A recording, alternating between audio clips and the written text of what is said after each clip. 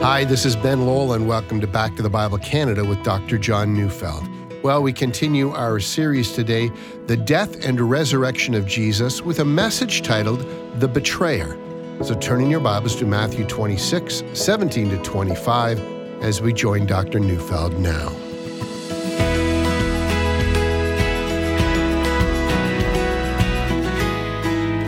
The Psalms, if you've ever read them, well, they're a series of poems, they're songs of praise. They stress the relationship between the man that's writing and God. A great many psalms are psalms of sorrow and of suffering. And furthermore, a great bit of that suffering has to do with enemies. Indeed, a great many of psalms contain the words, against me, against me. And so Psalm 3 verse 1, O Lord, how many are my foes, many are rising up against me. Psalm 27 verse 12, give me not up to the will of my adversaries, for false witnesses have arisen against me. They breathe out violence. Psalm 35:15.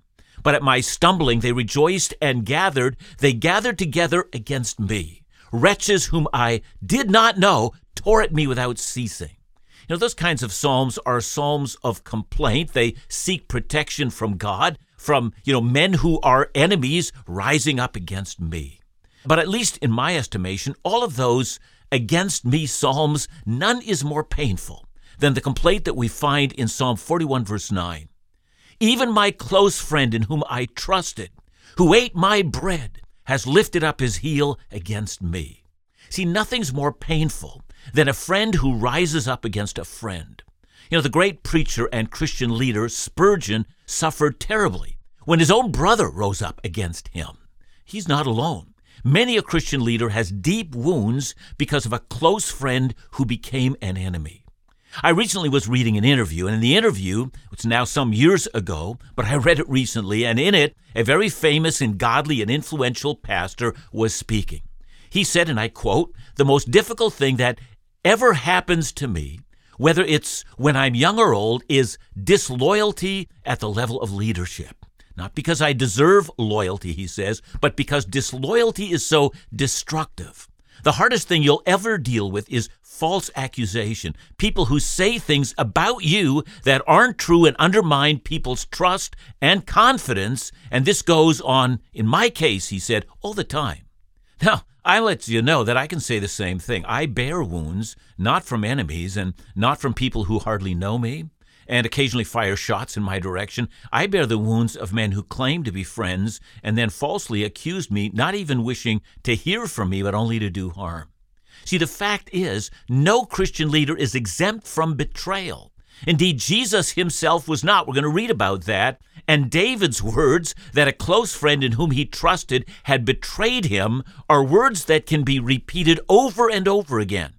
Bryan Chapell, well-known, effective, hugely influential Christian leader, a man known for his integrity and the mark he has left for the glory of Christ, recently in his book entitled Grace at Work, Redeeming the Grind and Glory of Your Job, wrote these words. He said, I've led Christian organizations most of my adult life.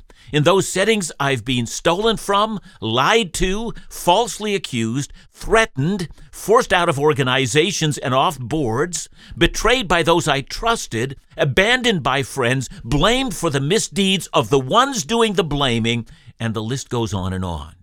And then he went on to say, I cannot think of a single instance in which the ones doing such evil were not professing Christians. And then he added that many would conclude that that must mean in their eyes that he must be a terrible leader. So is Christian leadership really like that? Well, I'll come back to that, but today as we carry on in the study of Matthew's portrayal of the death and resurrection of Jesus, we come to the subject of betrayal to Judas. So let's begin our study. Matthew 26, 17 to 19. Now on the first day of unleavened bread, the disciples came to Jesus saying, where will you have us prepare for you to eat the Passover? He said, go into the city to a certain man and say to him, the teacher says, my time is at hand. I will keep the Passover at your house with my disciples. And the disciples did as Jesus had directed them, and they prepared the Passover. At first our account begins as we would have expected. Of course, we know that there's a very dark cloud that looms over this Passover celebration, for Matthew has already made it quite plain that Jesus expects to be crucified shortly after eating this Passover. And so there's a theme of joy at eating together at such a sacred meal, and also of sorrow that not long after this meal will end, the horrible suffering of Jesus will begin. Matthew begins with the words that it was the first day of unleavened bread, and that would be a Thursday.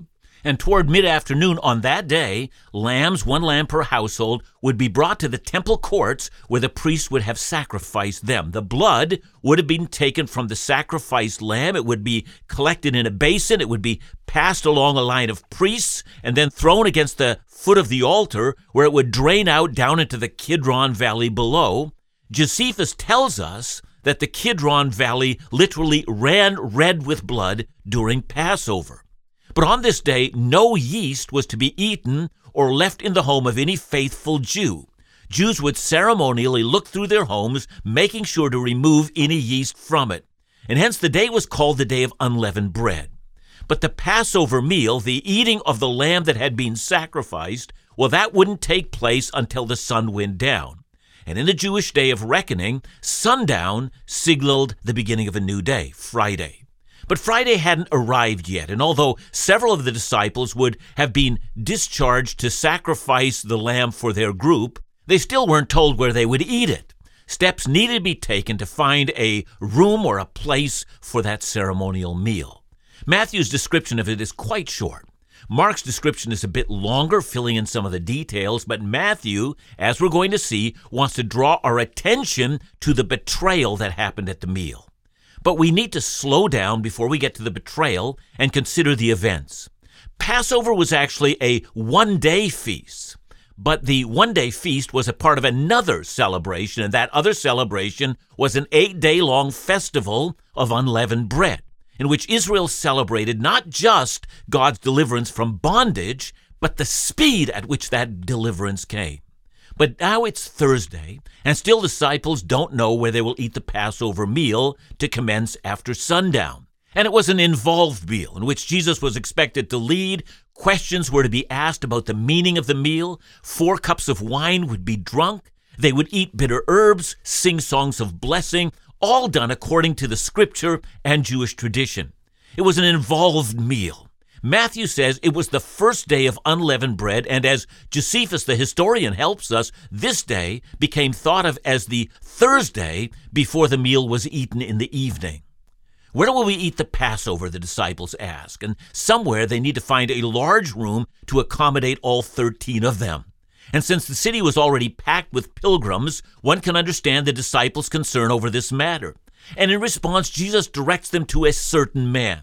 Well, at any rate, we don't know who he was. Had Jesus privately made arrangements beforehand so that he directs disciples to them? Well, that's possible. But Jesus could have had divine knowledge of that person. At any rate, there were words that they were to speak to this man.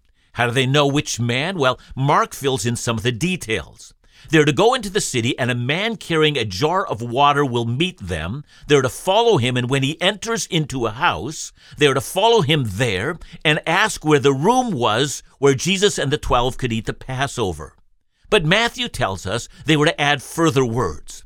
The teacher says, "My time is at hand." Now, that, I think, is an ambiguous phrase. What did it mean? Did the disciple think that he meant that the time of the celebration of Passover was at hand? And did that certain man think that as well? Again, we're not sure. But Jesus clearly meant that the time of his crucifixion was at hand.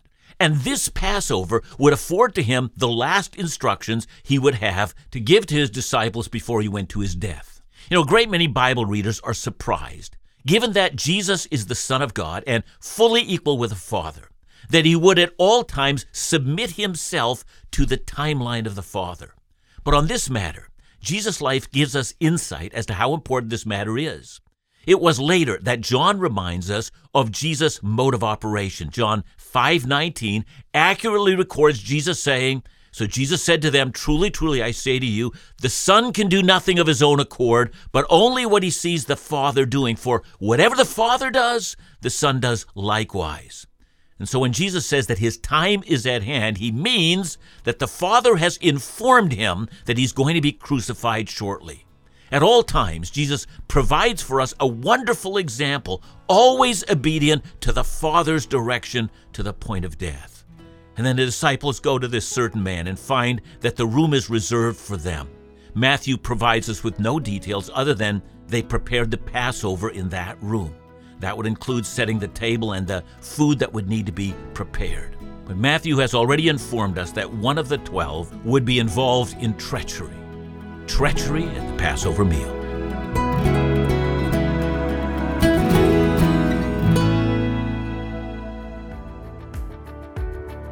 Would you like to receive all of the latest Back to the Bible Canada, Laugh Again, and In Doubt Bible teaching and encouragement resources directly to your inbox every Monday to Friday?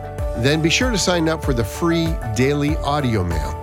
Every day you'll receive an email containing links to all the daily Bible teaching programs, newest blogs, and all the audio and video messages from Back to the Bible Canada, Laugh Again, and In Doubt. So to subscribe for audio mail, visit backtothebible.ca, and at the bottom of the page, you'll find a simple sign-up form. Now, all your favorite resources will be sent to you every weekday.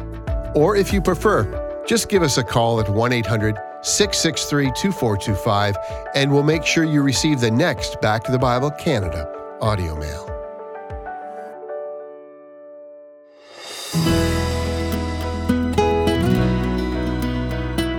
The sun's gone down. Jesus and the 12 are sitting at the table.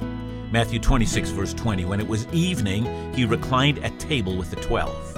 It's common for many of us to imagine a table with chairs looking something like, the very famous painting that we've all seen by Leonardo da Vinci, his portrait of the Last Supper. But this is not what it looked like at all. People didn't sit on chairs in those days, they reclined. Matthew has just told us that. The table would have been a low one. Jesus and his disciples would sit on cushions on the ground, their legs usually behind them. They would recline, sometimes even lying on their sides. And that's why when John describes that scene, he tells us where he was. He says he was leaning back against Jesus while they spoke. So that's the scene we should have from the beginning. But let's keep on reading. Verses 21 to 25. And as they were eating, he said, "Truly I say to you, one of you will betray me." And they were very sorrowful, and began to say to him, one after another, "Is it I, Lord?" He answered, "He who has dipped his hand in the dish with me will betray me. The Son of Man goes as it has been written of him. But woe to that man by whom the Son of Man is betrayed. It would have been better for that man if he had not been born."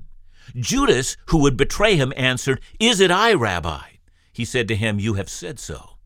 Now, before we move to the actual events described here, I feel it necessary to answer an important question. Was Judas involved when Jesus handed out the third cup and said, "This bread is my body and this cup is my blood"? And I make mention of this because I know of some Bible teachers that try to make a great deal on that point. They say that since Jesus offered the Lord's Supper to Judas, we're right to offer it to non-Christians today. And I'm going to address that matter in greater detail tomorrow, but I think it's necessary to address this question now. According to Matthew's account, first Judas leaves and then they eat the Lord's Supper. But we also notice that on many occasions, Matthew doesn't always put things in strict chronological order. But there are other hints about the timing of these events. If we go to Mark, Mark's wording is very much like Matthew's wording, and he tells of the actual celebration of the Lord's Supper after Judas has left the room. But many others point out that Luke seems to see things differently. Luke 22, verse 20, has Jesus saying words around the cup, while it would appear that Judas is in the room. However, Luke condenses or abbreviates the account to show how incongruent it is to have Judas there at all. So it may be that Luke is topical here and Matthew and Mark are chronological, but we can't be absolutely sure. And I, for one, think it's most likely that Judas is out of the room by the time that Jesus speaks about his body and blood. Now, having said that, let me say that in no way, even if Judas was in the room, should we take that as an indication that today we ought to make the Lord's table available to those who don't know Christ. Paul speaks against that notion. So at any rate, let's get back to Matthew's account. The 11 know nothing of the fact that Judas has already made a secret deal to betray Jesus. And remember, the religious leaders are looking to get their hands on Jesus when he's somewhere alone and away from the crowd of followers. They need Judas to signal them when it's safe to arrest Jesus without a commotion. He is the betrayer. But as far as Judas knows, he's the only one in the room that knows what he has planned. But then it must have shocked him. Jesus speaks to this very issue. I don't know what the discussion had been. No doubt Jesus is addressing them all when he says, "One of you will betray me." So Mark, when he tells of this story, immediately alludes to Psalm 41, verse 9, the psalm that I've already mentioned at the beginning of, today's message. And Matthew, for his part, simply lets the events be told while making no comment. Jesus says, "I know that one of you will betray me." And then Matthew says there's a reaction in the room. And that reaction, curiously, is sorrow. Yeah?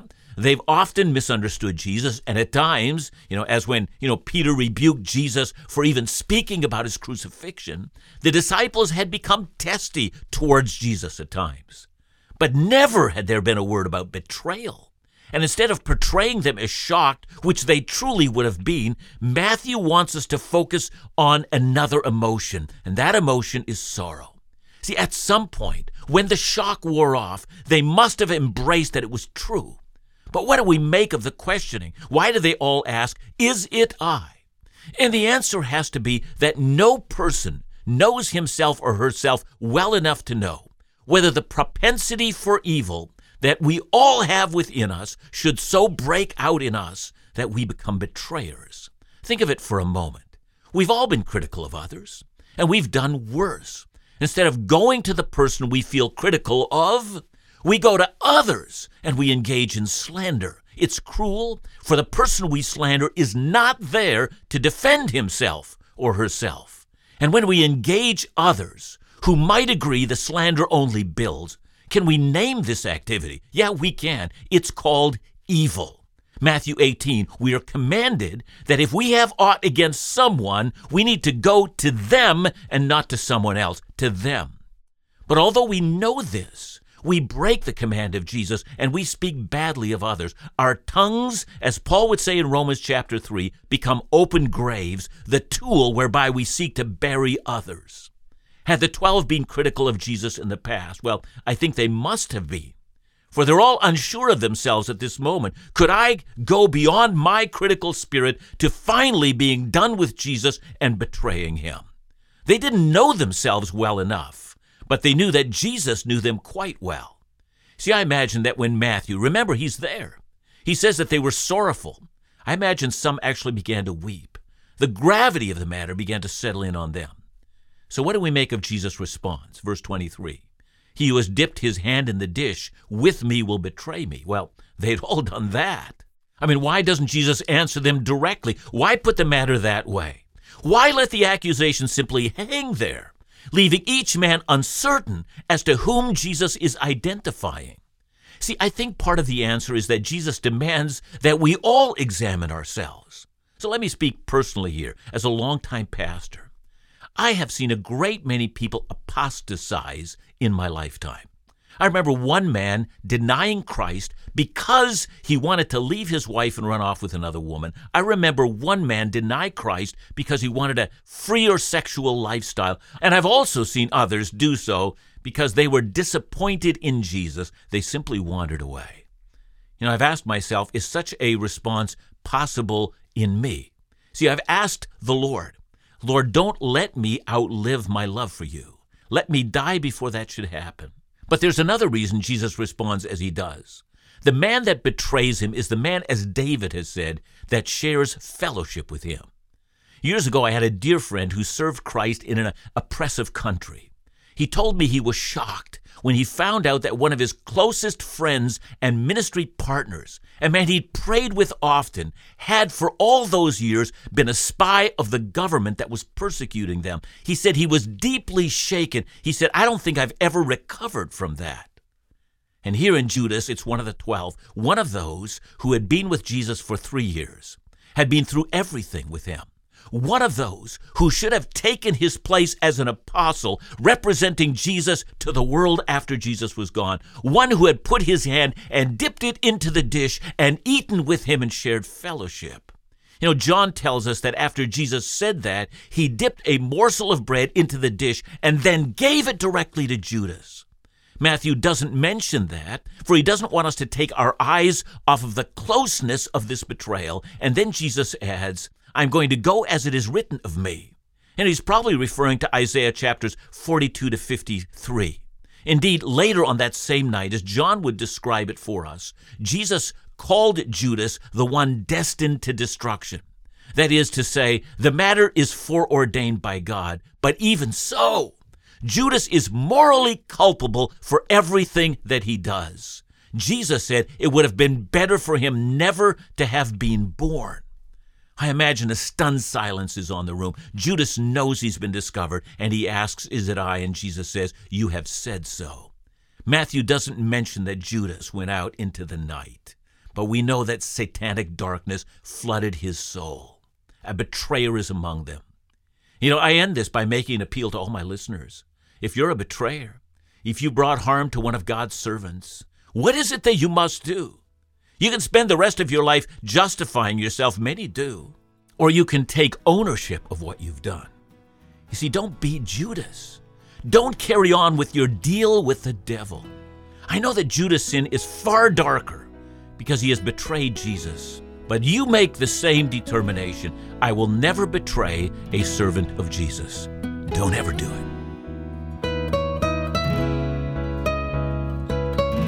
Thanks so much, John. During our text, we witnessed the ultimate betrayal of Judas towards Jesus. Seems to me there's so much to learn from this, but one lesson might be, in general, how we treat or mistreat each other as brothers and sisters in Christ. Yeah, Judas betrayed Jesus because he wanted something and he could not get what he wanted unless he betrayed him. And this happens as well among even Christians. Betrayal is done on a regular basis. It's shocking and it's appalling, and we need to renounce it as a great evil. Now, when we find ourselves wanting to betray someone, let's remember we don't want to be in Judas' camp. Thanks, John. And remember to join us again tomorrow as we continue our series, The Death and Resurrection of Jesus, right here in Back to the Bible Canada, Bible teaching you can trust.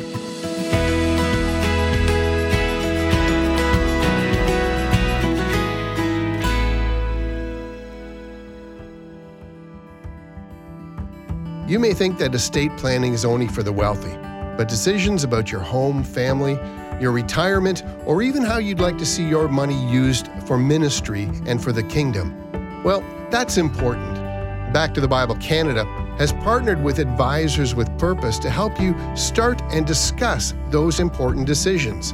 Their trained estate specialists are available to meet you by phone and provide you with the information to make the best decisions possible for you and your family. As a result of our partnership, Advisors with Purpose has made their services free and confidential to you alone, leaving you free from any obligation. It's never too early to plan for your future, so call them today. To speak to an estate specialist today, call 1-866-336-3315. That's 1-866-336-3315. Or visit advisorswithpurpose.ca for your free and confidential consult.